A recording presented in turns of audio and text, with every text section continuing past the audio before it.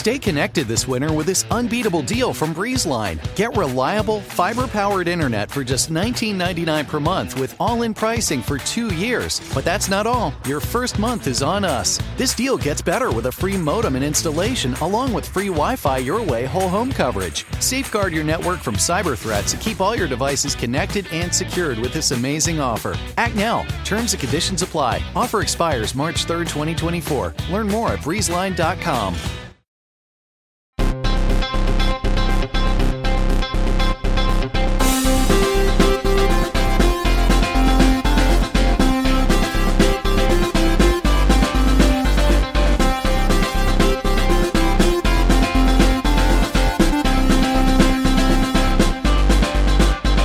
Welcome to Pod Save America. I'm Tommy Vitor. I'm John Lovett. John Favreau is either in Florida or en route to Florida. You will know by the tenor of his tweets.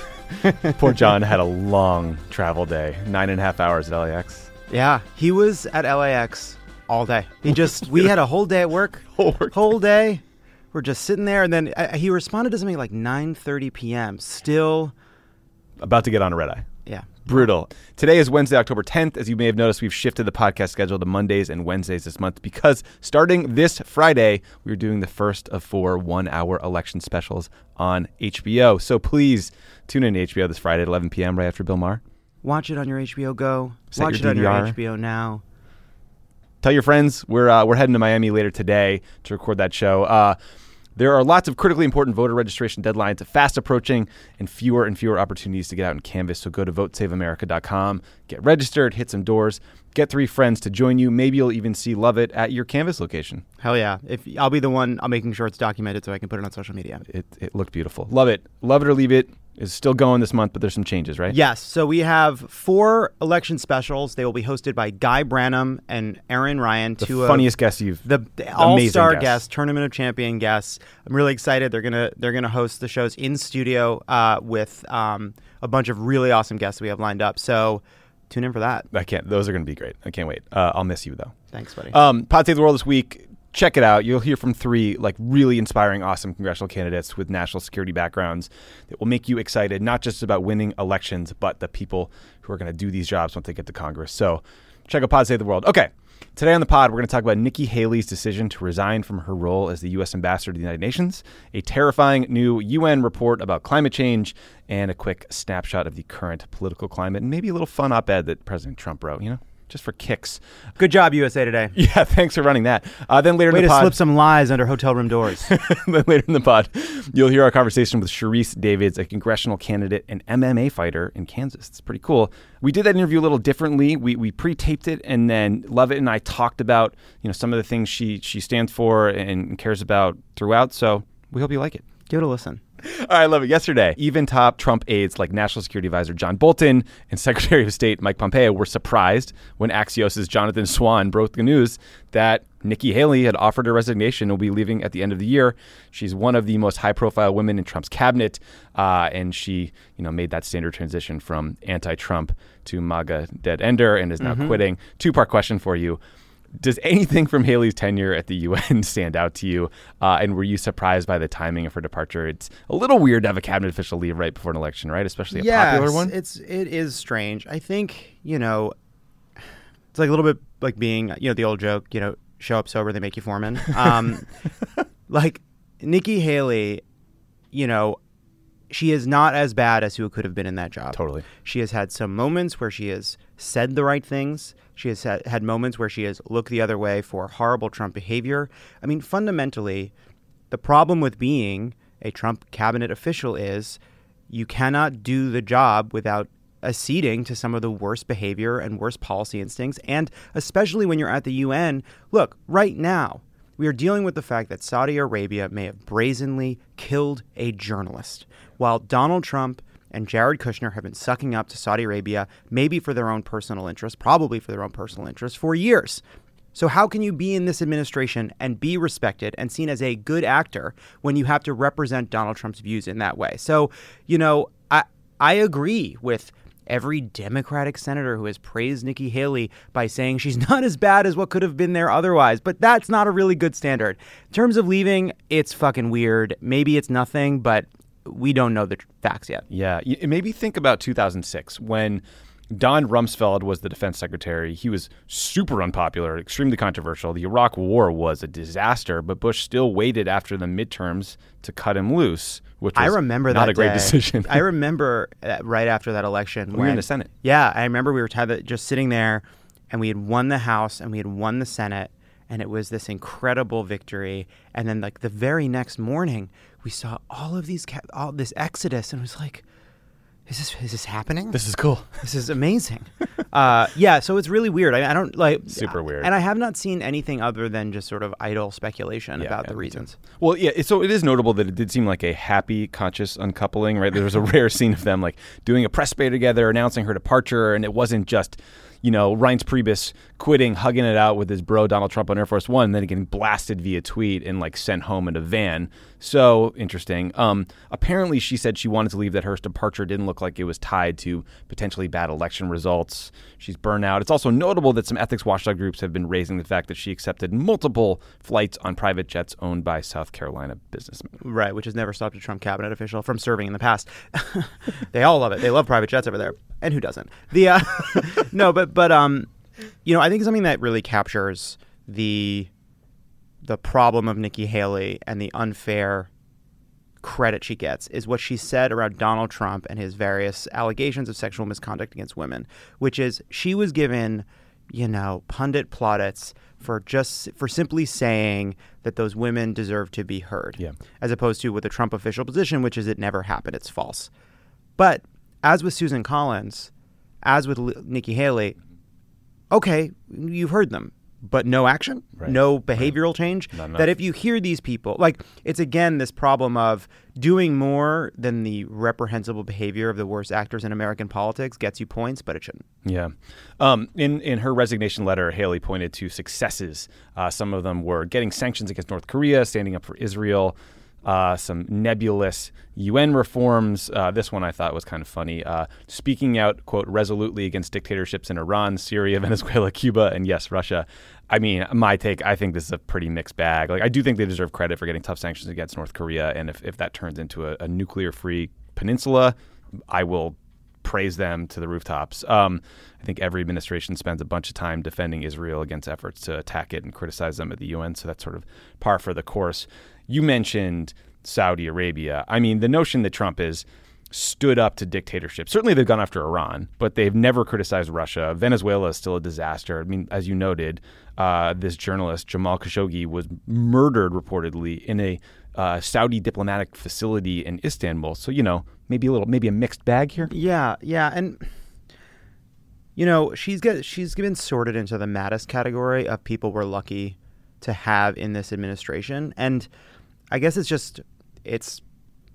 we have to keep two things in our mind at once. On the one hand, there is some truth to that. And I think in this debate about whether or not we should give people a little generosity for serving the Trump administration for stopping bad things, I am very, very skeptical of that argument, but probably a little less skeptical than a lot of people. Like, I think I'm less skeptical than like you and John, a little less skeptical than Brian Beutler. I give them a little bit more latitude because I do think that there is some truth to it. But again, you look at what's happening with Saudi Arabia, you look at what's happening with Russia, there's no way to serve this administration and not be giving up the most basic American values. Yeah, you know what? I agree with you. You're right about this one. I mean, a fun note here. The Washington Post, one of the things they talked about is how we're more respected in the world. The Washington Post noted that in only 4 countries, that doesn't include the U.S., Trump's approach is viewed positively. Only 4 countries, so not that great. And the truth is, I think Nikki Haley gets a lot of credit simply because she is incredibly charismatic. She is very smart. She is a very good speaker. Yeah. She does a very good job of representing herself.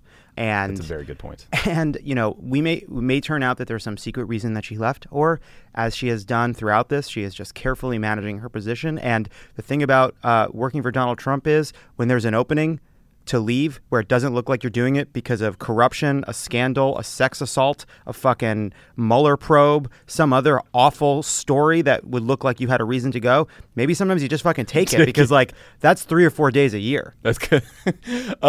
This was fun. As she left, Haley said a couple of things that caught my eye. First, that Jared Kushner is, quote, such a hidden genius that no one understands. Yeah, that's funny. It's like, even Harvard couldn't find it. Yeah, I guess Jared joins Kanye as just another misunderstood Trump-loving genius. The second is that she felt the need to explicitly say that she will not be a candidate for any office in 2020. Did you think that was weird?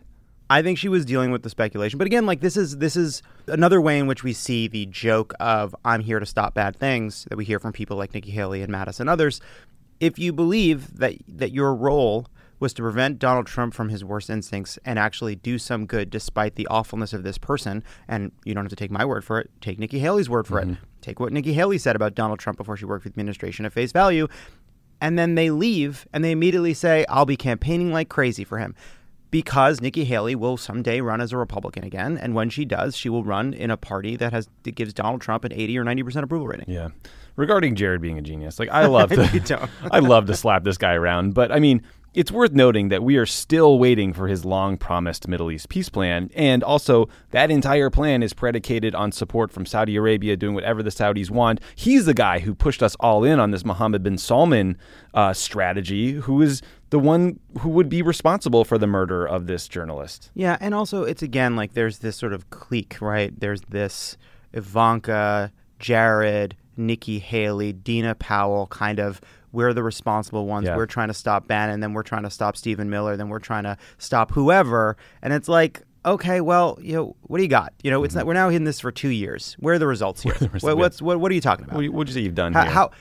When you're the president of the United States, you're not like, it's not like you're painting a beautiful portrait that you reveal after 4 years. It's not going to be some unveiling of Donald Trump's accomplishments. If Jared's a hidden genius, it means he's not getting results. Right. Where's the outcomes here? Where are they?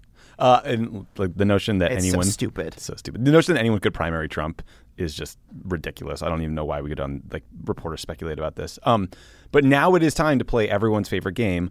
Wild speculation about who comes next. This is the closest thing to a job Trump is actually qualified for, which is reality show producer. He told reporters on Air Force One that there are 5 names on the short list. One is your friend and your mentor, former Deputy National Security Advisor Dina Powell. Dina, sorry. Just one real quick. Another name's been floated is unhinged Twitter troll and current U.S. ambassador to Germany, Rick Grenell. Rick Grenell, man. There's somebody who has failed up, lucked up. I mean, somebody who talked to reporters about him, and they say this is a guy that is so undiplomatic, so hard to deal with. And now, of course, because the sorting inside the Republican Party led a lot of people who were more qualified to avoid it, he's somebody on a short list, which he would never have been on another administration's list. Although, you know what? Ezra Klein pointed this out.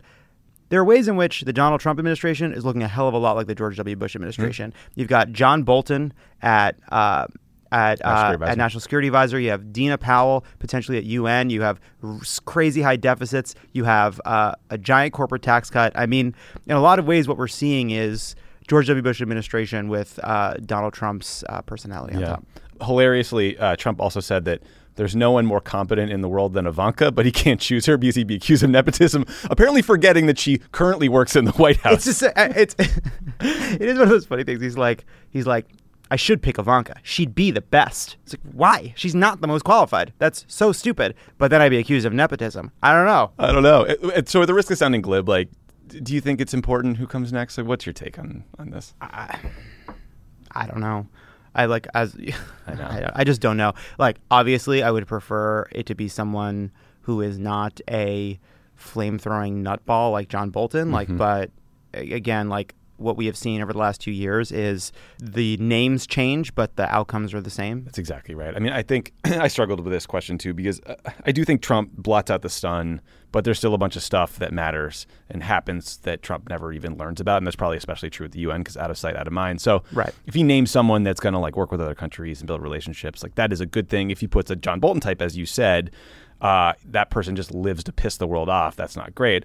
Yeah, and again, one other point that a lot of stories have made about Nikki Haley is she was somebody people could go to find out what the fuck is going on when Donald Trump says something crazy, which is, again, a reminder of the fact that we are in this crazy universe where there are 2 parallel administrations, the one that emanates from Donald Trump's face and the real day-to-day work that's actually going on. And that's incredibly unhealthy and dangerous. But in that circumstance, which we find ourselves, it is important to have someone up there who is... not one of the worst Republicans in the world. I don't know what there is to say else. One last sort of interesting note on this. When Haley goes, there will only be 5 women left in cabinet-level positions. We have Linda McMahon at Small Business Administration, Gina Haspel at CIA, Betsy DeVos at Education, Elaine Chao at Transportation, Kirsten Nielsen at DHS. That is shocking out of 23, I believe, cabinet-level roles. Yeah, but as in the same way where, you have the White House intern photo released and it's basically all white, like, I'm glad Donald Trump doesn't have the cover of diversity to hide the fact that he's anti-woman. In the same way, I'm glad he doesn't have the cover of diversity to hide the fact that he's racist. Yeah. Last point on this before we move on. You forget, the turnover rate in this White House administration generally is absurdly high. In his first year is 34%, which Brookings said was the highest in 40 years. More recently, we have Haley leaving. We have Trump announcing White House counsel Don McGahn will be leaving via tweet, which surprised Don McGahn. Scott Pruitt was the most corrupt human being in Washington, not named Trump. Rex Tillerson was fired on the toilet. Bolton forced out all the senior NSC staff. Seb Gorka was fired because no one realized he worked there and he had nothing to do. There was that Mooch guy. We're dulled by this constant barrage of news, but isn't it a big deal to have huge bureaucracies we turning over all the time? We don't have a president. We have a weird semi-president fantasy nightmare. So yeah, I don't know. People get sick of it. Yeah, I would too. Sorry.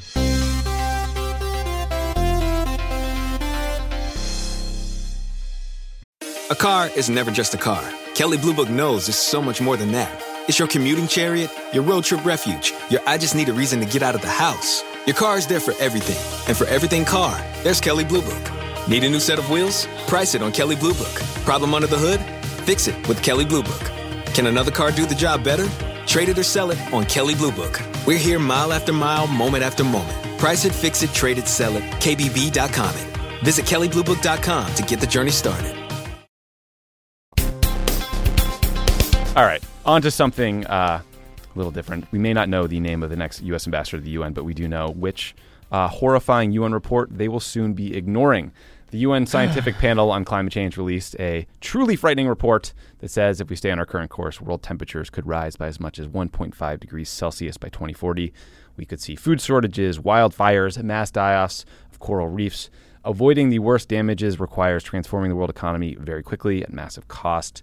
It would require highly unlikely political choices. Trump has repeatedly called climate change a hoax invented by the Chinese and pulled us out of the Paris Climate Accords. Love it.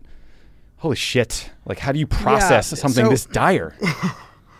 So first of all, everybody should read David Roberts on this issue because he's one of the smartest reporters and one of the great writers on climate. And he wrote a really great explanation of what it would take given these new findings, which are harrowing and terrible.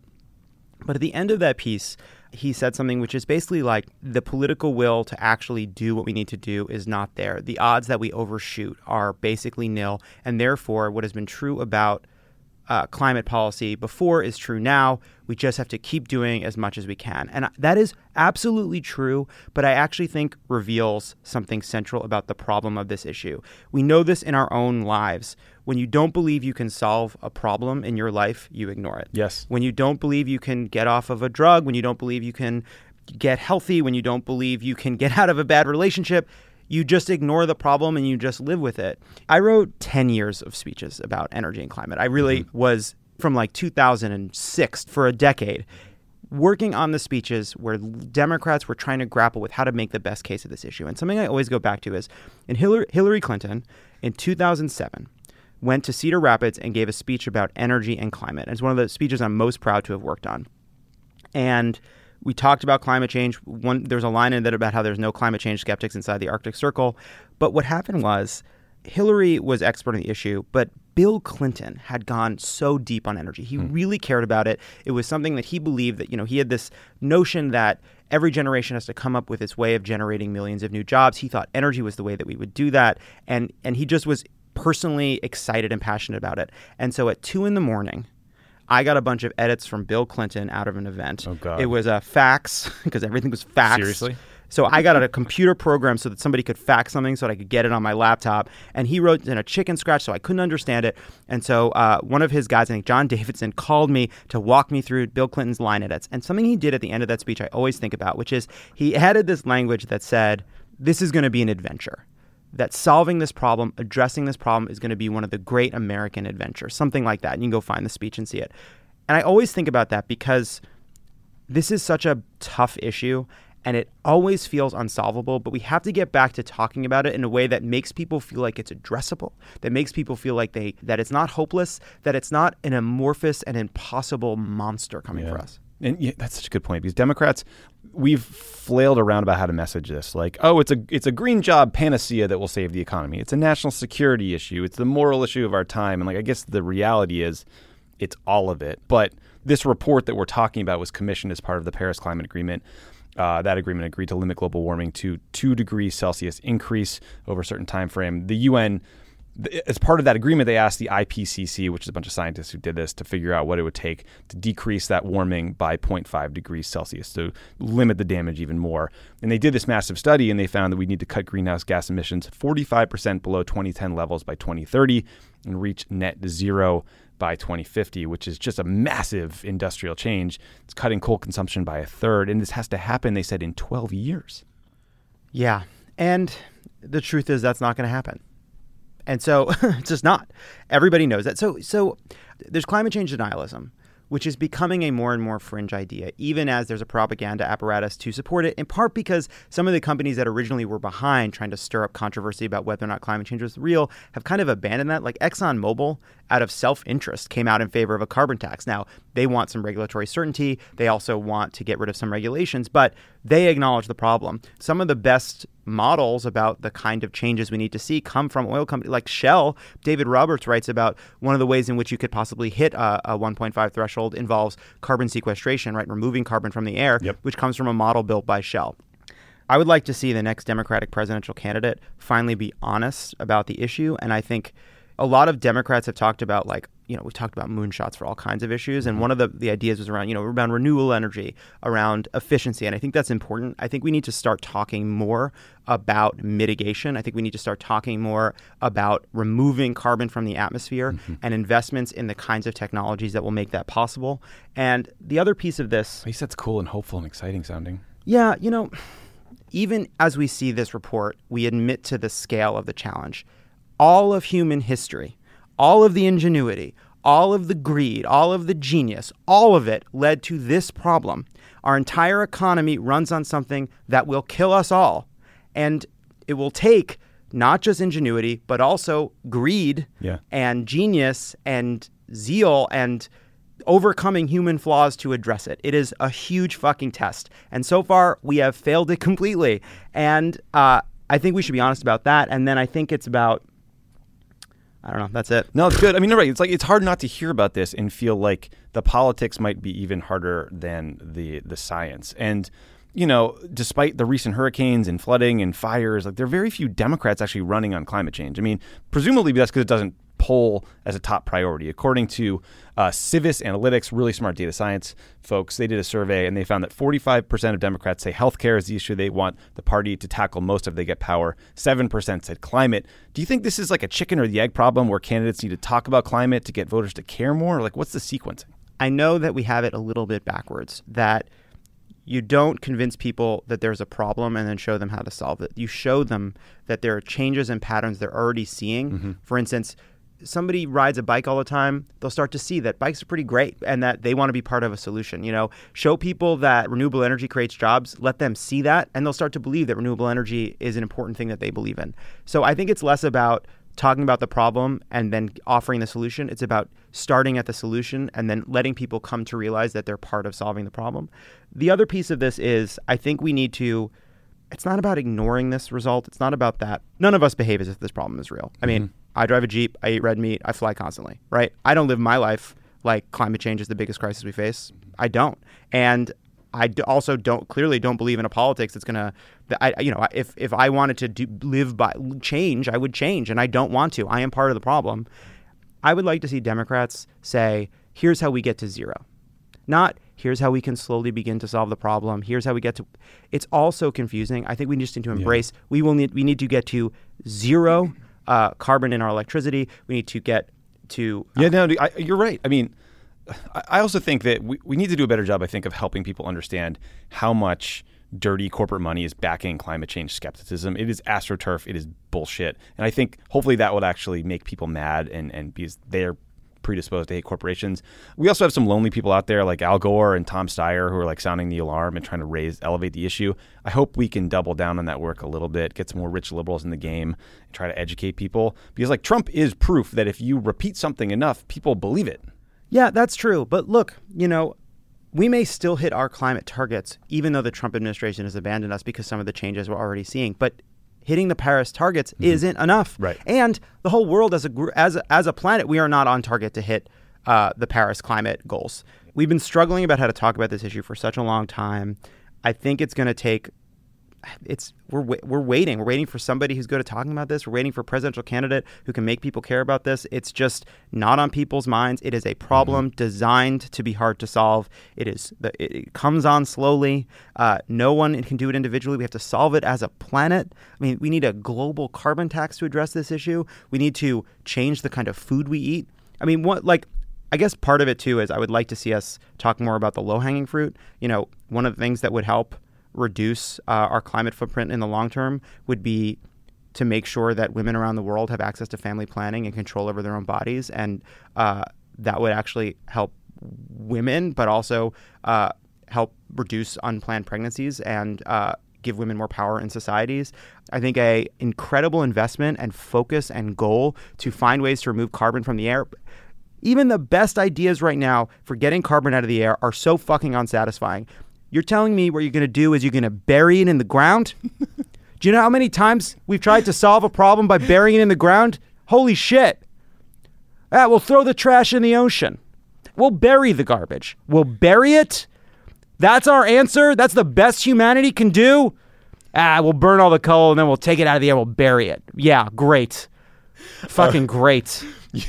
You mentioned President Trump. I think he's been silent so far on this report, but behind the scenes, this administration is making things worse. On August 2nd, they announced plans to freeze Obama-era regulations to make cars more efficient. They're also screwing with California's ability to set its own emission standards. They're letting states and not the federal government now regulate coal. We're still pulling out of Paris. Is it possible to do this with Trump in office? It is not. And Republicans are also, by the way, have been against allowing the EPA to regulate carbon as a pollutant.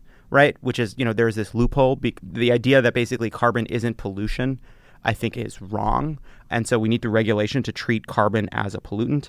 It's the thorniest problem in the world. Even if America didn't have a climate change denier in the White House, even if a massive propaganda apparatus hadn't succeeded in turning a big part of one of our two political parties into a kind of, anti-environmental movement. It would be hard to solve even without that. I know, because there's plenty of Republicans that care about the land and environmentalism. I mean, I do think states can work around Trump to some extent. You're seeing cities say, we're staying in Paris. We think this is important. We're going to innovate and figure it out. It is, again, this is a key issue where it's almost hard to calculate the cost of a total lack of U.S. leadership on the issue, because this is a global problem. We need a global solution. You see this in other areas, we're not standing up for press freedom. We're not standing up for human rights. We're not. Other countries see that, and they take advantage of the vacuum of leadership. Yeah, I would say just one sort of place for hope is each of the pieces of this that feel really, really hard have ancillary benefits that are unrelated to the climate. Shifting to more renewable energy does create millions of new jobs. Making our economy more efficient does mean that people save money. Reducing red meat and other meat consumption does make people healthier. And, by the way, taking out carbon from our economy does save lives, reduce asthma, reduces pollution that causes incredible harm. So I think probably we need to get big and we need to get small. We need to get big and be honest about the problem in a way I don't think we have in the past. And then I think we need to get small and relate this to people's or everyday lives. And as part of that, it is not a ceding at all to any kind of debate as to whether climate change is real. That debate doesn't exist on planet Earth. It exists in one place only, and it's Washington, D.C., and we just don't have to have it. Don't have it. Someone denies climate change, you don't have to acknowledge it. You don't have to address it. What are we going to do to solve the threat to our environment caused by carbon pollution? What are you going to do to reduce the harm that pollution is going to do to our children's lives? How would you advise a Democratic candidate to talk about climate change, to sell voters on how important this is? I know that I've been kind of negative as we've been talking about this because that's my headspace. But here's what I would say. I would like to see Democratic candidates say, basically, we can do it. I know that the predictions seem dire, but we can do it. That we've faced problems like this in the past, and we've done it before. That there have been problems in American history that seemed so far beyond our reach that we would never do it, but we did it anyway. And you know what?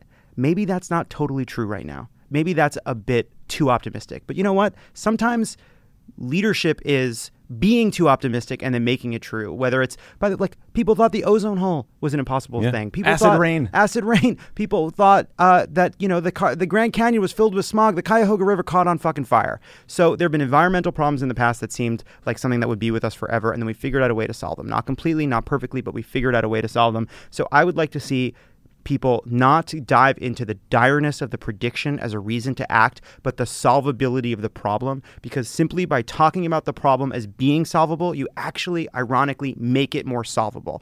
We can do it. We can get to zero emissions. We can create millions of jobs doing that, and we can save this planet for our children. It can be one of the greatest accomplishments in human history. You're moving me on this one. Inconvenient Truth 3, fucking John Lovett, get out there. Yeah, sure.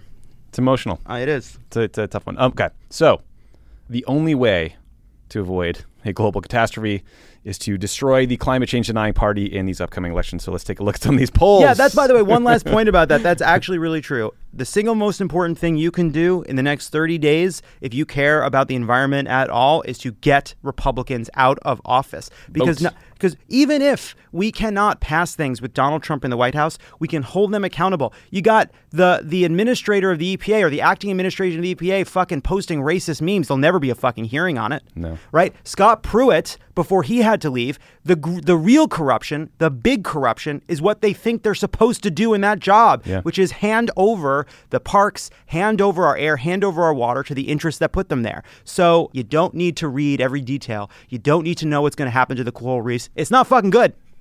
They're fucked. Vote. Vote. Okay, so some good news on that front. The Washington Post did a survey of likely voters who live in 69 battleground House districts across the country. That survey found that those likely voters favor Democrats by a margin of 50 to 46. By comparison, in 2016, these same districts favored Republicans by 15 points.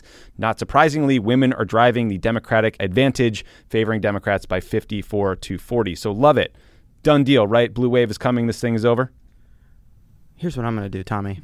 I'm not going to read one more fucking poll between now and Election Day. This poll that you're calling about, I'm hearing about it from you. Great. I skipped it. Cool. Because it doesn't fucking matter. None of them matter.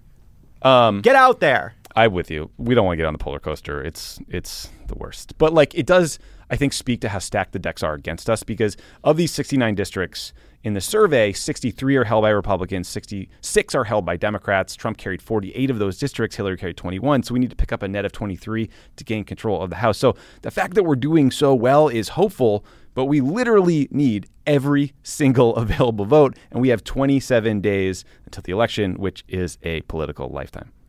Yes, I think, the only thing I will take away from polls right now is we will learn after Election Day whether or not this Kavanaugh fucking nightmare fight and confirmation led to increased Democratic enthusiasm, increased Republican enthusiasm, or both. The truth, it doesn't so much matter. The one way I would care about what the polls say is just to know just how much the anti-women hearings that we saw are going to drive out women voters. I would be, and ideally male voters, but for some reason we never talk about it that way.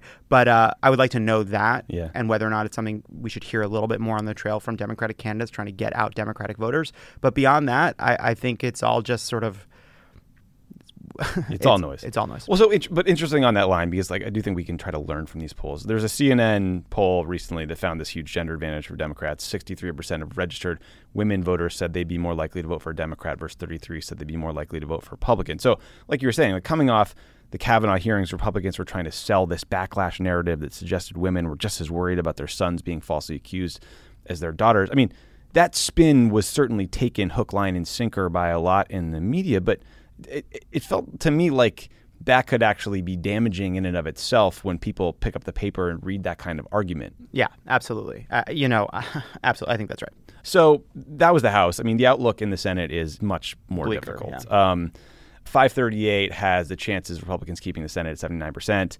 We have to win at least one of the 4 tough races that's currently modeled as lean Republican. Those are North Dakota, Tennessee, Texas, the Mississippi special election. So I guess my question is, like, Lovett, you're a Pod Save America listener who is listening, and you're thinking... I listen to Monday. No, I'm kidding. I'm kidding. You're listening. I'm kidding. I listen to both. I know. I only listen to Thursday, actually, because now I'm on Monday. You're listening and you're thinking, I got $100. I want to give it to a candidate this cycle, but I don't know where to give. Like, would you give to a Senate candidate? Would you go to House candidate? Like, is that the wrong way to think about it? You know, I don't know. I think that people should give to the people they're passionate about and reward the candidates that they think they care about. I think the one thing I would caution is there are exciting races and there are races that aren't as exciting, but they both are one vote in the Senate. Yep. Bill Nelson winning and Beto O'Rourke winning are worth the same amount in the vote for majority leader, so keep that in mind. Like, obviously, you might feel a little more stirred by Beto O'Rourke than, say, some other candidates. You may feel that way about, say, a Bredesen in Tennessee, who decided to put out a statement saying that he would have voted for fucking Kavanaugh. That sucks. Yeah. I get it. But we need every single one of them. You know, interestingly, one way you could help Bill Nelson is to help out Andrew Gillum, who's running for governor in Florida. Yep. Because he can help turn people out. I mean, I'm with you. Like, I don't know. I was thinking about this last night. Where I would land is, I just think winning the House is so much more likely, and it's so important to control one of these bodies that I think I would probably put my money and my time there. Yeah, I would say also, like, your money obviously can only one candidate or another. But wherever you are, there is a swing House race near you. Go and help that House candidate win. You will help other Democrats up and down the ballot when you're there, too. If you're in Texas and you're going to knock on doors, you're going to knock on doors for House candidates or Beto. But either way, you're going to help turn out the Democratic vote. The same if you're in Florida. Same if you're anywhere that has a close Senate race. So with your dollars, obviously, you have to choose. But in terms of what you're going to do in the next 30 days and canvassing and phone banking and knocking on doors and getting out the vote is actually going to be the much more important thing. Everything you do helps up and down the ballot. Yep. So go to votesaveamerica.com. You can find out if you're registered. You can find volunteer opportunities next to you. And I think that's it for the show, Lovett. We're about to go to LAX. We're going to get on a plane to Miami. It was very smart of us to have a show in hurricane season Miami. We first and foremost hope that everyone is okay. This thing is fucking scary. But we will be there. And to the point about climate change, I've seen now Rick Scott, I've seen other Republicans talk about how this storm seems to be unprecedented.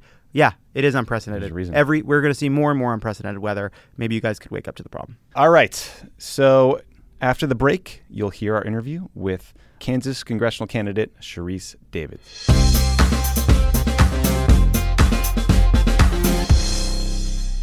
Want the same expert advice you get from the pros in the store while shopping online at DiscountTire.com? Meet Treadwell, your personal online tire guide that matches you with the perfect tire for your vehicle. Get your best match in 1 minute or less with Treadwell by Discount Tire. Napa! Silence is golden, especially when it comes to brakes. That's why Napa Silent Guard are built to be one of the smoothest and most quiet brakes on the market. Made with fiber-reinforced shims that eliminate noise for the life of the pad, rubber-coated hardware for a better fit, and quality design that meets and exceeds OE performance. Silent Guard brakes deliver the stopping power drivers demand. Available now at Napa locations nationwide.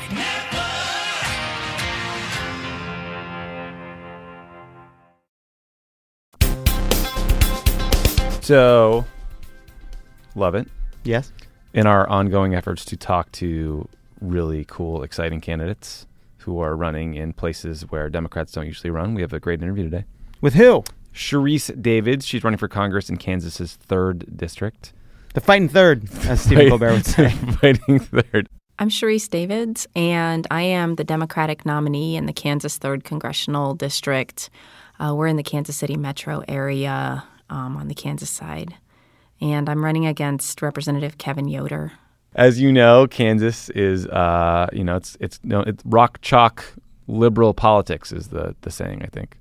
You know, I've heard this rock chalk business. End of thought. Jayhawks. So a little bit about Sharice. She was raised by a single mom who served in the Army, who was actually a drill sergeant. I definitely think that there's probably a lot of lessons that I learned around a work ethic. Watching your mom on her own raise 3 kids. I have 2 little brothers. certainly, shows you what hard work looks like. Probably something about seeing your mom in a Army uniform growing up, and then when she's a drill sergeant, watching her. I did get to see my mom at work sometimes, and it's really cool to see that your mom is a drill instructor for a group of young people who have just joined the military. And so I would say she never had to say drop and give me 20, because I certainly was not trying to upset my mom. Charisse's mom was tough, but Charisse was pretty tough herself. She was obsessed with Bruce Lee as a kid and actually decided to become an MMA fighter. Anybody wants to see a knockout tonight? Let me hear a hell yeah! I grew up, just running around, constantly kicking and punching in the air, and martial arts is kind of expensive for a single mom with 3 kids, so I didn't get the chance to really take up martial arts as a child. But when I was 19, at some point I realized, wait a minute, I could just sign up for martial arts on my own now. I can pay for it myself. I started doing capoeira, which is a Brazilian martial art. I did that for 6 years and was just sold. I was kind of obsessive about it, training 4 times a week and then going to the gyms on the off days. And I just fell in love with martial arts. I saw footage of an MMA fighter jumping out of the ring to attack someone who is not an MMA fighter. Is that something that she has done? That happened like this weekend. You're very up on your MMA news. It was that guy that's constantly throwing metal at people. Conor McGregor. The last time I heard of him, he was throwing a chair at a bus. He threw like a filing cabinet, a chair. I think it was one of those things you use to carry a filing cabinet. Oh, yeah. Whatever those, a dolly. So Charisse Davids. So Charisse, she worked her way through college. She wasn't sure what she wanted to do with her life, and then she attended a diversity in the law event, which actually inspired her to become a lawyer. The number of people I knew with law degrees, which was in my personal life and family and all of that, was none. And so I just felt like the more of us that do something that is slightly different than what we've seen before, or vastly different than what we've seen before, the more normal it will seem and the more expected it will be, which is actually kind of what running for office looks like as well.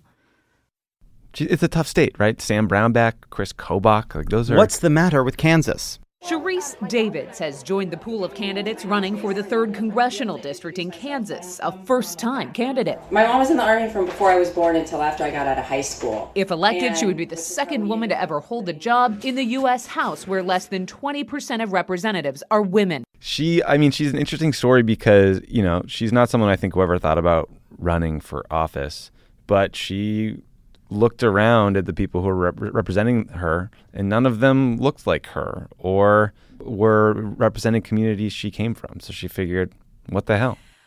We are definitely a lot of pragmatic, reasonable folks, I would say, who are interested in, interested in getting away from some of the partisan politics that we've been seeing. So that's probably one of the biggest things that I've seen in my conversations with folks, is that they're interested in electing people who aren't towing the party line, I guess, and are looking to be pragmatic and just get stuff done.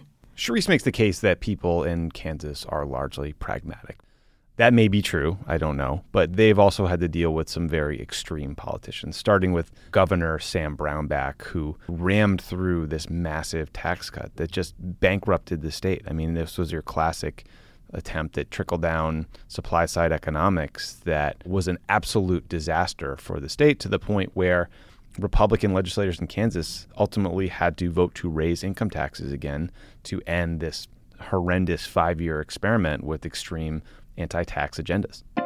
One of the things that I am very excited about is that people will hopefully turn toward the middle of the country and look at Kansas and see that we're a lot more than just like Sam Brownback and Chris Kobach, that Kansas has, we have some progressive roots out here. I think it's exciting. I also think it's exciting to see people taking a chance on races in places like Kansas, because there's been a lot of hand-wringing about how,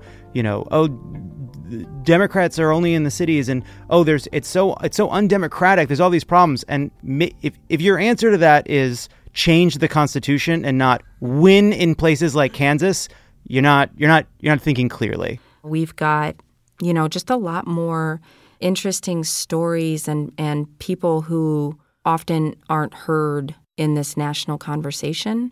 And I'm excited for people to see that in Kansas this year, maybe you didn't know which little red rectangle we were before, but, we have the opportunity this year to flip this seat and elect someone who is going to fight for our community.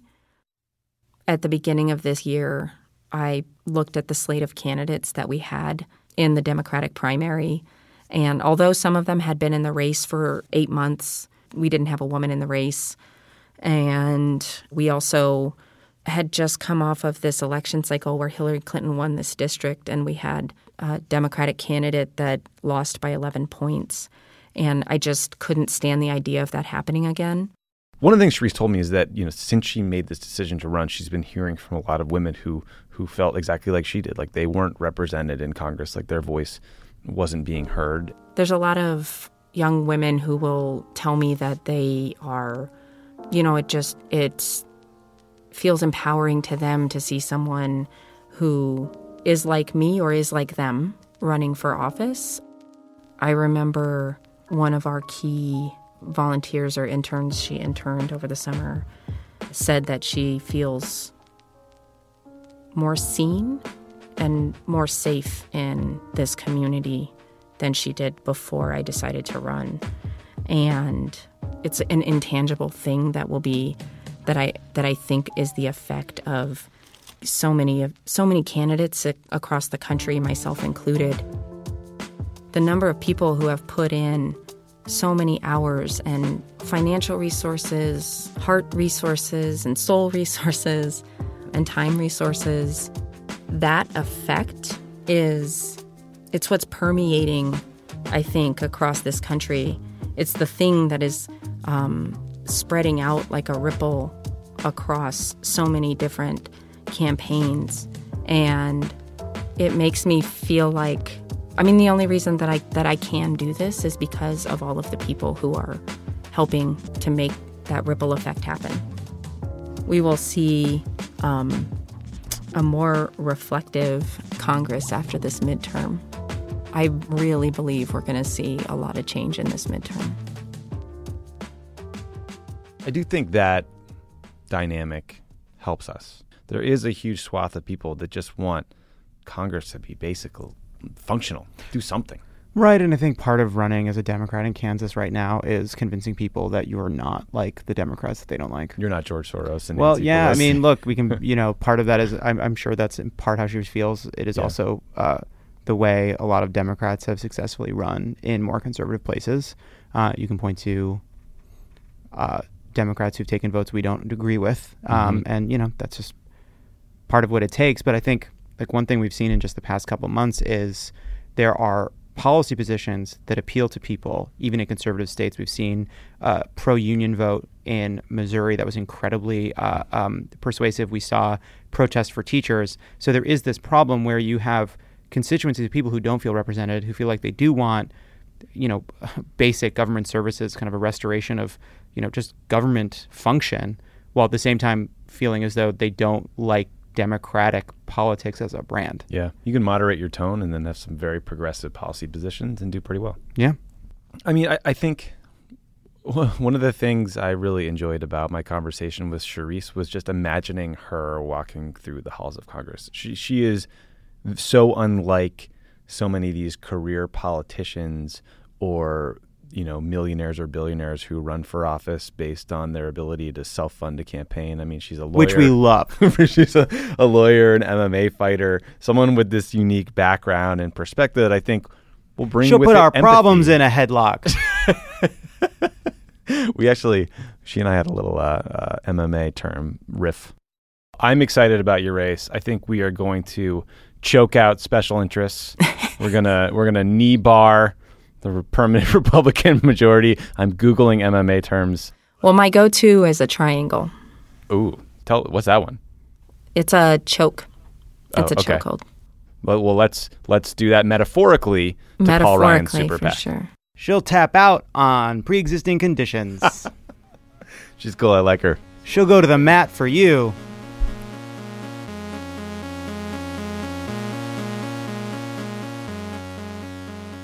I hope you guys enjoyed hearing from Charisse. She is an exciting candidate. If you want to support her campaign, go to her website, check her out on Twitter, spread the word.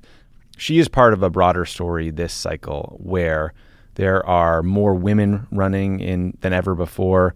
There are more people of color, more people from the LGBT community. And, you know, if we are able to actually have a blue wave and take a whole bunch of seats in Congress, we'll have a group of people representing us in Washington who look a hell of a lot more like the broader country than the current crop we have now. And boy, do I think that would be a good thing. That's it for this Wednesday edition of Pod Save America. And I just want to say, Bill Nelson went to fucking space. And that's cool. That is and cool. you didn't go to space. No. Beto O'Rourke didn't go to fucking space. No. No, he's been on the Earth the whole time. You know how many times he's been in Earth's orbit? How many? 0 times. You know how many times he's floated? You know how many times he's looked down on a blue orb? None. 0 fucking times. Thanks for listening. Please watch the HBO show. It'll be great. We're excited about it. See you guys next week. Yeah.